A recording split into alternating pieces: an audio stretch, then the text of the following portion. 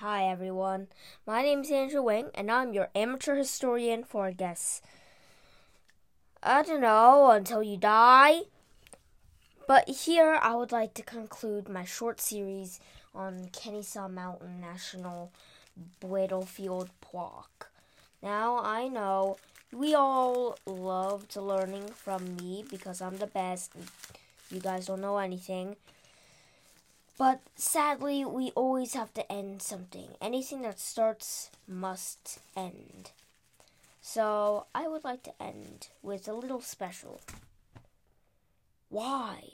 Why in the name of the Lord's nipple did they ever want to fight this battle?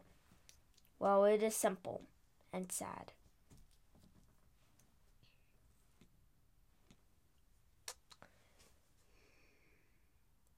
It had to be done.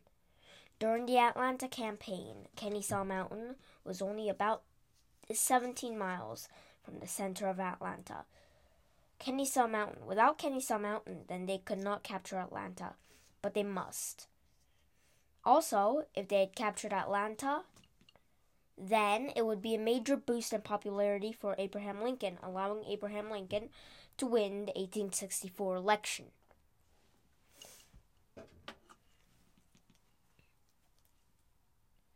So those are the main reasons. But also, another thing that you must remember. They had no way. They had no other way to do it. That was their only way. That's the only thing that they could do.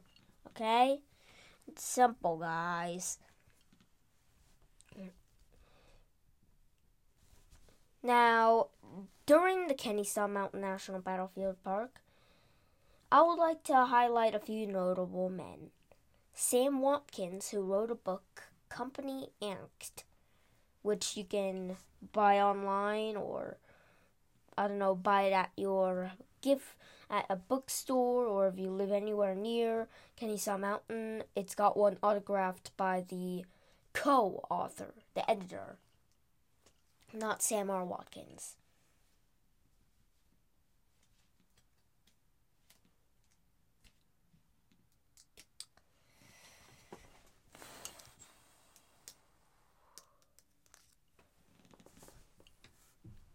Another person who you must know about would be William Tecumseh Sherman. He would be a great military general. He was in charge of the entire Union Army, which included the Army of the Tennessee, the Army of the Cumberland, and the Army of the Ohio. That's all he controlled. That's a heck lot of armies.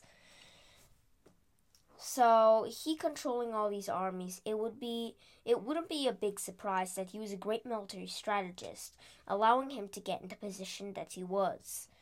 William Tecumseh Sherman, although he was a great military strategist, believed he was like one of those guys who loves murdering people. Like me. But he murdered people a bit more. After capturing Atlanta, he, kind of burned down all of Georgia, Atlanta included. Like, he burned down all of it.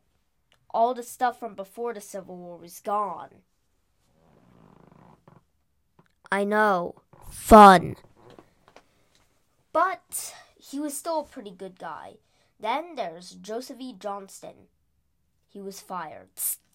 So Joseph E. Johnston was in control of the Confederates, the Army of Tennessee.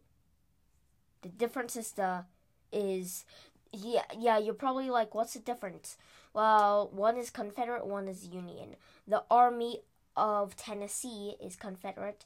The Army of the Tennessee is Union. Got it? Okay, good. Now let's continue.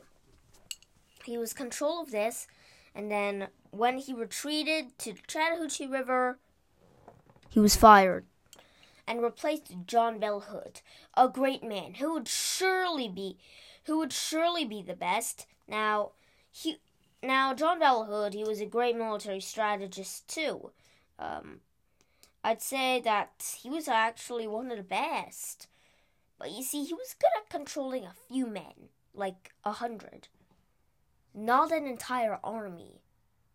So basically, this is what he said. All right, men, get ready for the fight of your lives. Hold up your guns with pride, and we shall make a last stand. Run! Yeah, that's basically what he did.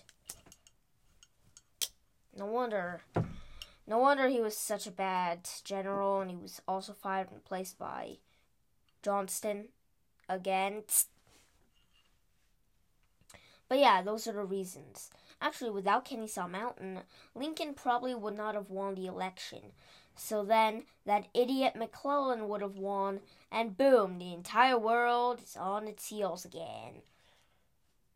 And that is basically why they even had to go through the fight at Kennesaw Mountain. I hope you learned some stuff from your amateur historian. I know that this was a pretty short episode, but, the conclusions are always shorter than the actual episodes. I hope you enjoyed my series.